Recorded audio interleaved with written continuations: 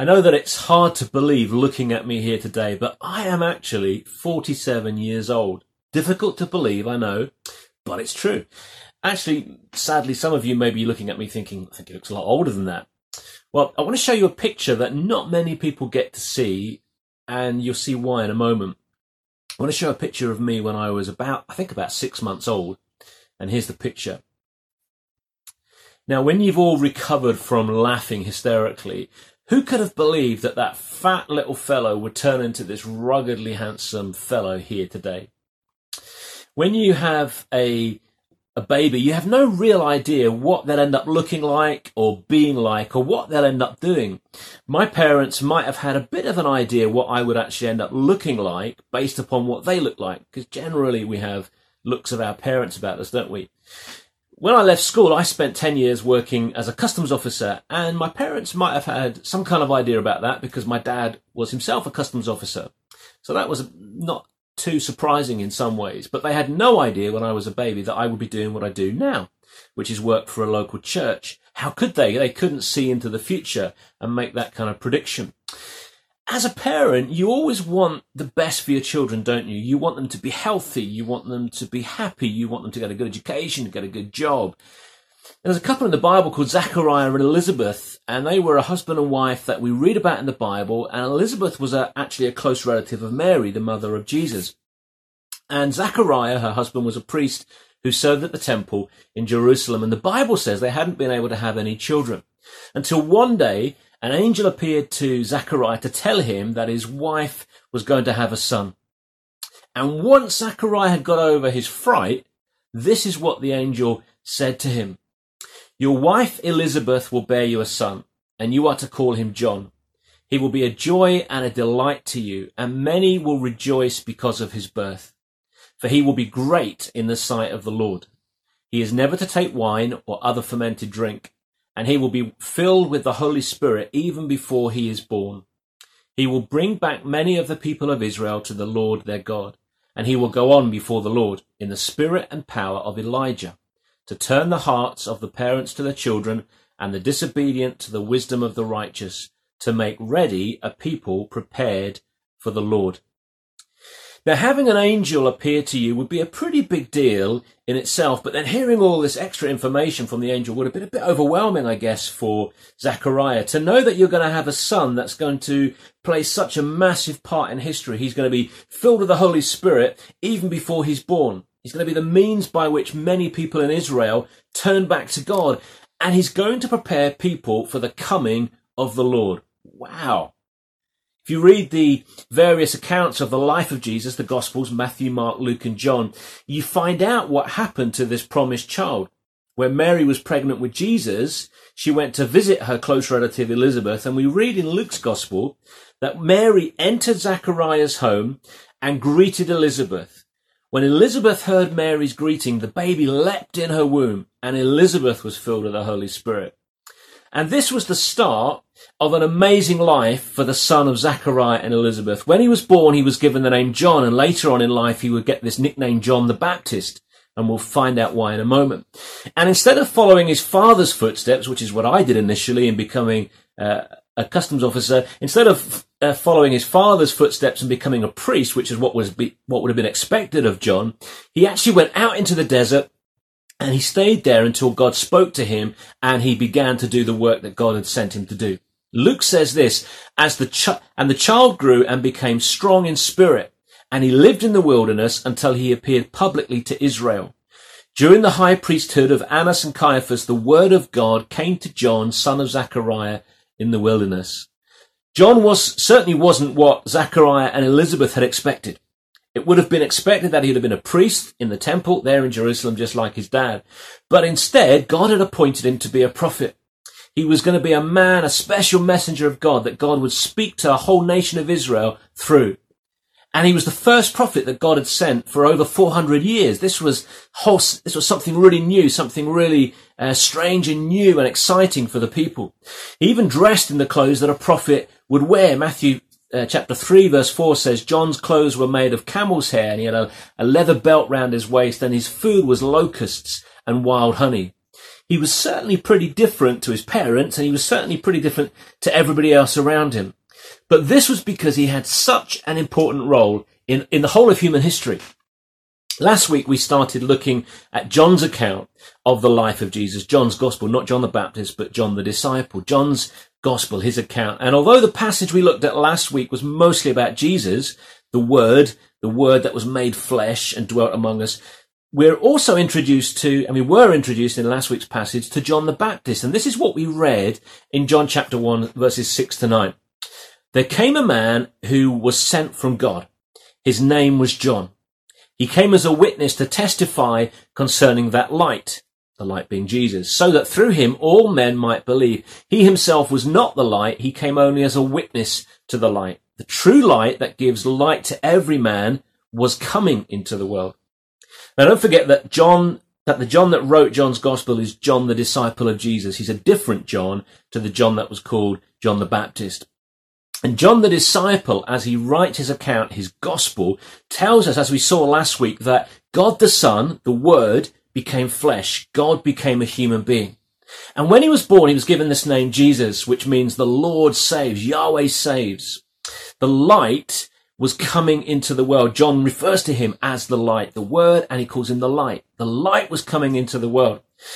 And around 6 months before Jesus was born, John the Baptist was born. He was a close relative of Jesus, humanly. Mary and Elizabeth were close relatives, and Mary spent about 3 months living with Elizabeth when she was pregnant. So it's likely that John and Jesus would have known each other as they grew up, as boys and then as young men. John was about 6 months older than Jesus. He was born about 6 months before Jesus, and he started to preach just a little while before Jesus did. John 1 verse 6 says that John was sent from God, and he was a witness to testify about the light. And that light, of course, was Jesus, what John calls the Word made flesh. John came as a witness to testify that Jesus was the Messiah, the promised king that God would send into the world, into his world. And just like a witness testifies in a trial, in a legal trial, about what they've seen or heard, or identifies somebody perhaps from like an identity parade, so John had come from God to the world as a prophet, a special messenger of God. He was just a human being. He wasn't like Jesus, but he was a special messenger sent from God. And his job was to testify and to witness to the fact that Jesus was the Messiah, the Christ. Means the same thing. Messiah is Hebrew, Christ is Greek. But it just means God's anointed king, God's chosen king to come and rule in God's world. He was the first prophet, John the Baptist was. He was the first prophet for over 400 years. And everybody recognized that he was somebody special and that he was from God. Actually, they weren't really sure who he was. They knew he was special, but they weren't entirely sure who he really was. But before John testified that Jesus was the Messiah, that Jesus was the light that was come into the world and would give light and would give life to all those that accepted him, before he did that, John had to prepare the ground for the arrival of Jesus on the scene. John's gospel doesn't mention this, but the other gospels do. And in Luke 3, verse 3, we read this. He went into all the country around the Jordan. This is John the Baptist. He went into all the country around the Jordan, preaching a baptism of repentance for the forgiveness of sins. Now, everyone knew that John was a prophet because of what he was saying and because of the clothes he was wearing. And he began to preach to people that they needed to repent because the Messiah was coming. The Lord was coming. God in human form was coming. And they needed to be ready. The people needed to be ready and be ready to receive the Messiah. They need to get their lives in order, ready to meet the Messiah. And John the Baptist created a massive stir. Crowds of people came to listen to what John said, and many of them responded to what he said and to what he was saying. And to demonstrate that they were repenting of their sins, repentance simply means acknowledging that we're sinners. It means turning away from our sin and turning instead to God and to live in God's ways. To demonstrate that repentance, they were baptized in the River Jordan. That's why John was nicknamed John the Baptist. And as they went down underneath the water in the River Jordan, and as they went under and as they came back up again, they were symbolizing that they were making a change in their lives. They were symbolizing that there was a kind of, that their old life was finished. They were starting a new life. They were making themselves ready to receive the Messiah. They were symbolizing a change in their lives. They were saying they were ready for the Messiah who was about to come. But the religious authorities back in Jerusalem were confused and a bit worried about what was happening because they weren't in control of John. And they weren't really sure what was going on because what seemed to be happening was outside of their control. And so a group of men were sent from Jerusalem to find out who John was and what he was doing. And that's where we get to in today's passage in John's Gospel. So we're going to read from John chapter 1, it's where we finished last week. John chapter 1, verses 19 through to verse 28. So if you've got a Bible handy, you can read it or you can just listen. I think the verses will come up on the screen for you as well. So John chapter 1, and we're going to read from verse 19 down to verse 28. And John the disciple, who's writing this, writes this. And he says, "Now this was John the Baptist that is, this was John's testimony when the Jews of Jerusalem sent priests and Levites to ask him who he was. He did not fail to confess, but confessed freely, 'I am not the Christ.' They asked him, 'Then who are you? Are you Elijah?' He said, 'I am not.' 'Are you the prophet?' He answered, 'No.' Finally, they said, 'Who are you? Give us an answer to take back to those who sent us. What do you say about yourself?' John replied in the words of Isaiah the prophet, 'I am the voice of one calling in the desert, make straight the way for the Lord.' Now some Pharisees who'd been sent questioned him, 'Why then do you baptize if you are not the Christ, nor Elijah, nor the prophet?' 'I baptize with water,' John replied, 'but among you stands one you do not know. He is the one who comes after me, the thongs of whose sandals I am not worthy to untie.' This all happened at Bethany on the other side of the Jordan, where John was baptizing."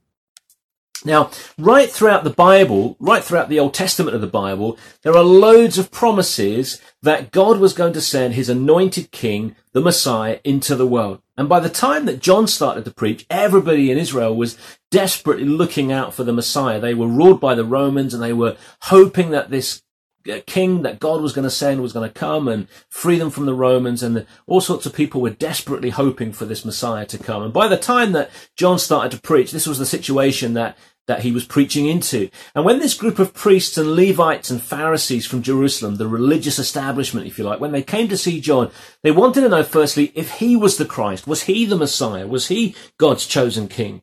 And this is what we read. Now, this was John's testimony when the Jews of Jerusalem sent priests and Levites to ask him who he was. He did not fail to confess, but confessed freely, 'I am not the Christ. I am not the Messiah.' John was quite clear that he wasn't the Christ. He wasn't the Messiah. But if he wasn't the Messiah, then who was he? They asked him, 'Then who are you? Are you Elijah?' He said, 'I am not.' 'Are you the prophet?' He answered, 'No.' Why did they think he was Elijah? What's all that about? Well, Elijah was a famous prophet that had lived in Israel about 900 years earlier. And there was a belief that Elijah would somehow be reincarnated. And that's because of prophecies that somebody was going to come in the kind of style of Elijah in the future. And so the people believed, well, some people thought that maybe Elijah was going to come back again as some kind of reincarnation. So they wondered, was John the Baptist, was he Elijah? Now, God had said this through another prophet called Micah about 400 years before Elijah had died. God had said this through Micah. He said, "See, I will send the prophet Elijah to you before that great and dreadful day of the Lord comes."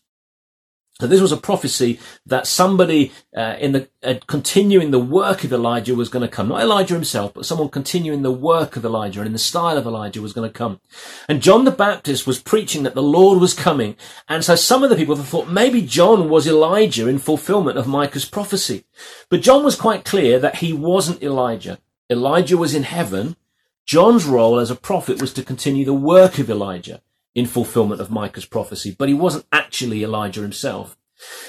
They also asked John, "Well, if you're not Elijah, are you the prophet?" But John the Baptist says, "No, I'm not." Well, who was this prophet they were asking about? Well, again, if we go back about 1400 years before John the Baptist and Jesus were here on earth, God had spoken to Moses, and this is what we read.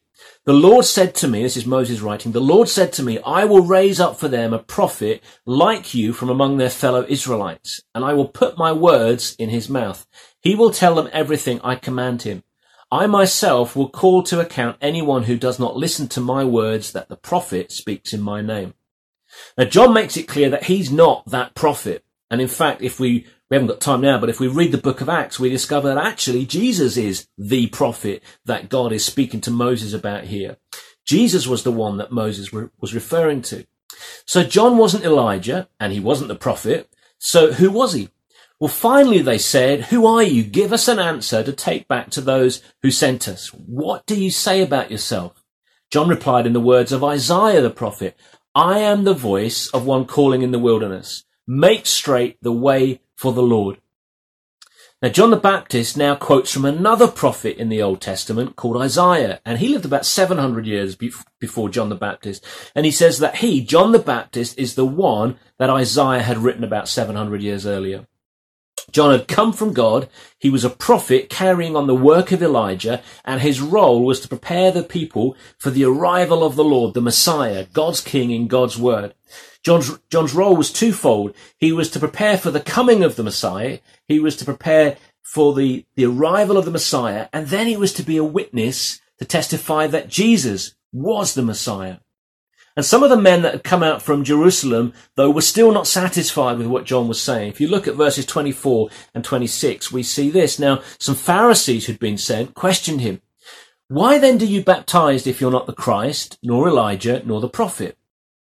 "I baptize with water," John replied, "but among you stands one you do not know. He is the one who comes after me, the thongs of whose sandals I am not worthy to untie." John replied by saying that he baptized people with water, and what he meant by that was that he baptized people as a symbol of repentance to show that they were getting ready to meet the Messiah. And the Messiah had now arrived. He was among them, even if they didn't know who he was yet. And John states that he wasn't even worthy to untie the shoelaces of the Messiah. But John would testify, and he would announce that who the Messiah was the very next day. And we're going to look at that next Sunday. And as we'll see next week, John testified. He's been a witness to the identity of the Messiah. The Messiah is Jesus. And as we're going to see over the next few weeks and months, some people accepted John's testimony and John's witness and what Jesus said about himself. Most sadly actually rejected him. And eventually they nailed him to a wooden cross where he bled and died. But Jesus didn't stay dead. He rose again. He couldn't stay dead because he was God. He was the Word made flesh. And after Jesus rose again, he returned up to heaven. And this is what we read in Acts 3, just after Jesus returned to heaven. God was fulfilling what all the prophets had foretold about the Messiah, that he must suffer these things, referring to Jesus' crucifixion.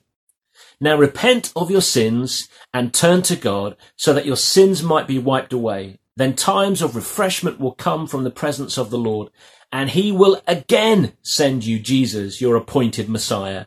For he must remain in heaven until the time for the final restoration of all things, as God promised long ago through his holy prophets. So the Messiah, Jesus, according to the book of Acts, is going to come a second time. This is Peter speaking in Acts.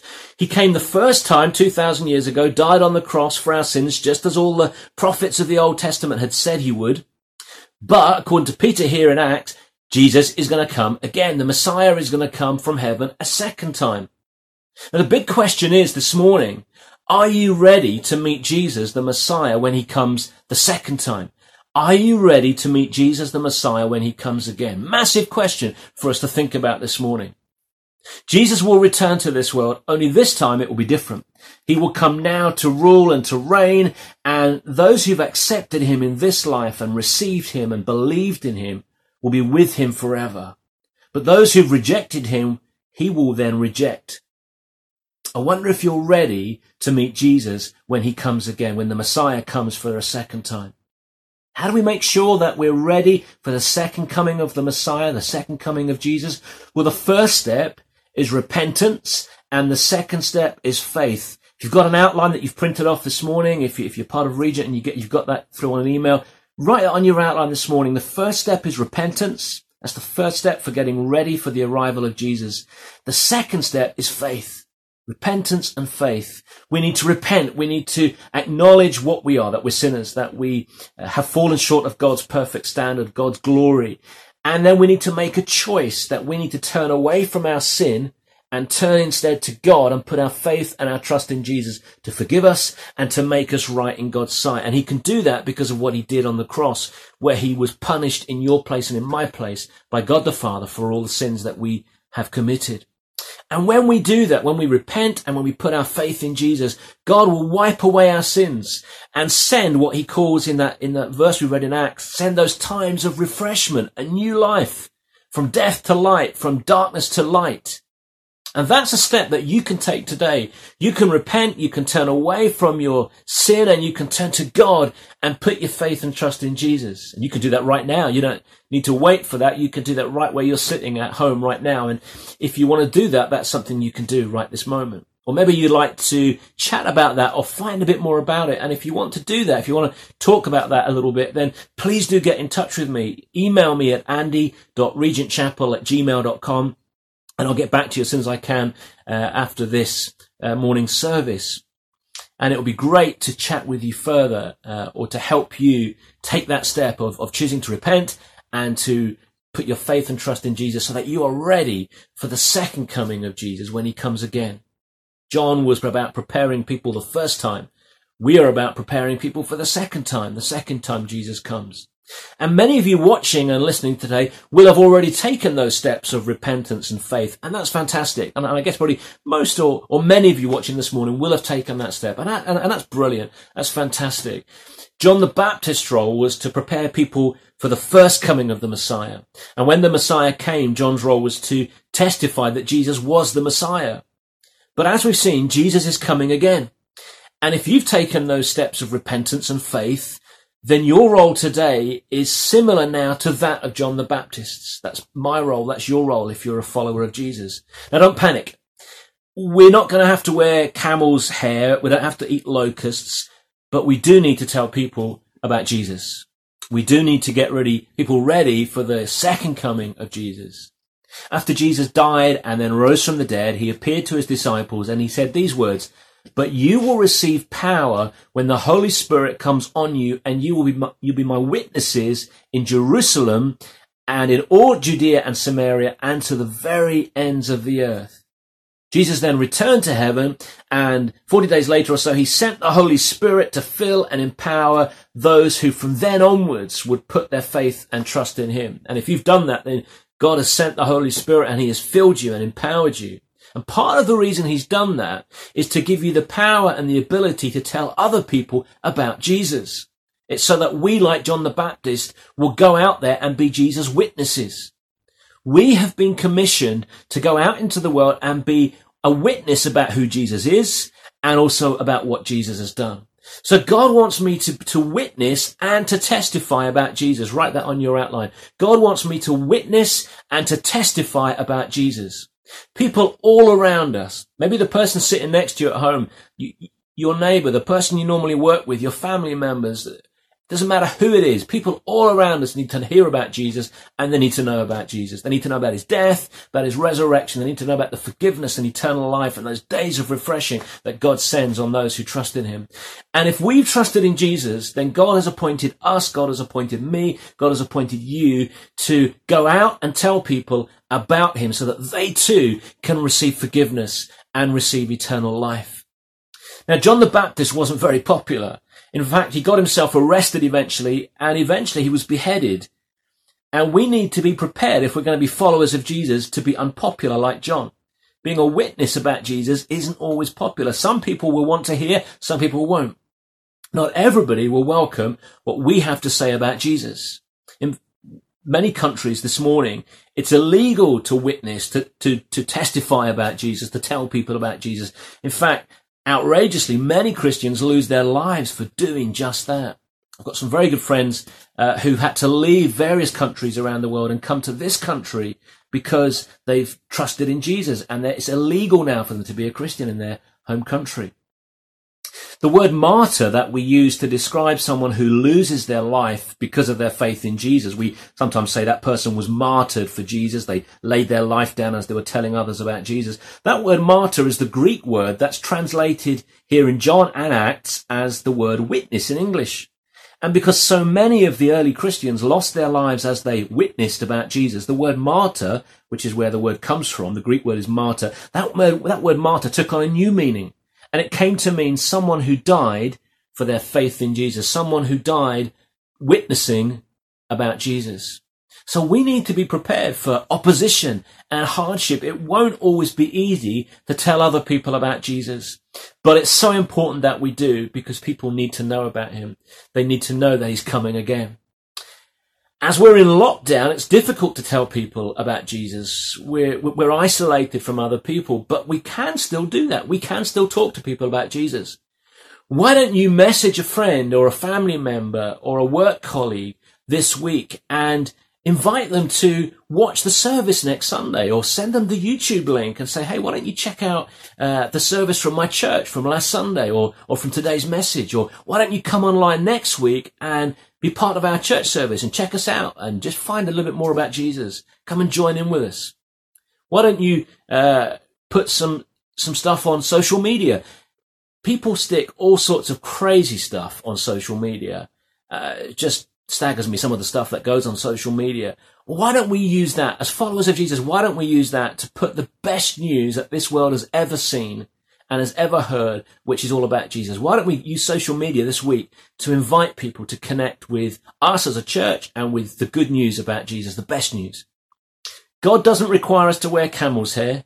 He doesn't require us to eat locusts, but he does want us to tell people about Jesus. We are his witnesses. It's our job to testify. One great way we can do that is through something called Christianity Explored. And lots of folks here at Regent have been through Christianity Explored, and loads of folks here at Regent have become Christians through doing Christianity Explored. Why not ask a friend if they'd like to do Christianity Explored? And as we gradually come out of lockdown over the next few weeks and months, God willing, let's do all we can to build relationships with those around us, those we work with, those that we live with, those that are in our neighborhood, our friends, our family, and people right across the world, so that we can introduce them to Jesus, however we choose to do that. Let's be witnesses. Let's be those who testify about Jesus.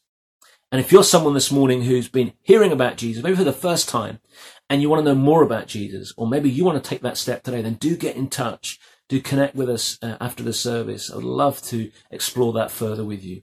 Let's pray together. Father, we thank you for Jesus. We thank you that he is the Word made flesh. Thank you that you sent a man called John to come and prepare the way for the coming of Jesus, and that he preached and he got people ready, and that through his testimony, through his witness that Jesus was and is the Messiah, all people can believe in Jesus.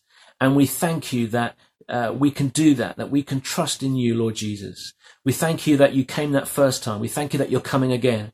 Help us to be ready to meet you when you come again. Help us to be ready to be those who've accepted you and are living for you. Father, I pray for anyone this morning who doesn't know you. And I pray that today, this week, this day might be that time of accepting Jesus as their Savior. Lord, bless us, we pray. Thank you for this morning. Thank you for this time together. We give you thanks for your love to us. We give you thanks for those wonderful times of refreshing that you send when we put our faith and trust in Jesus, and the forgiveness of sins and eternal life that we receive. And we give you thanks in Jesus' name. Amen.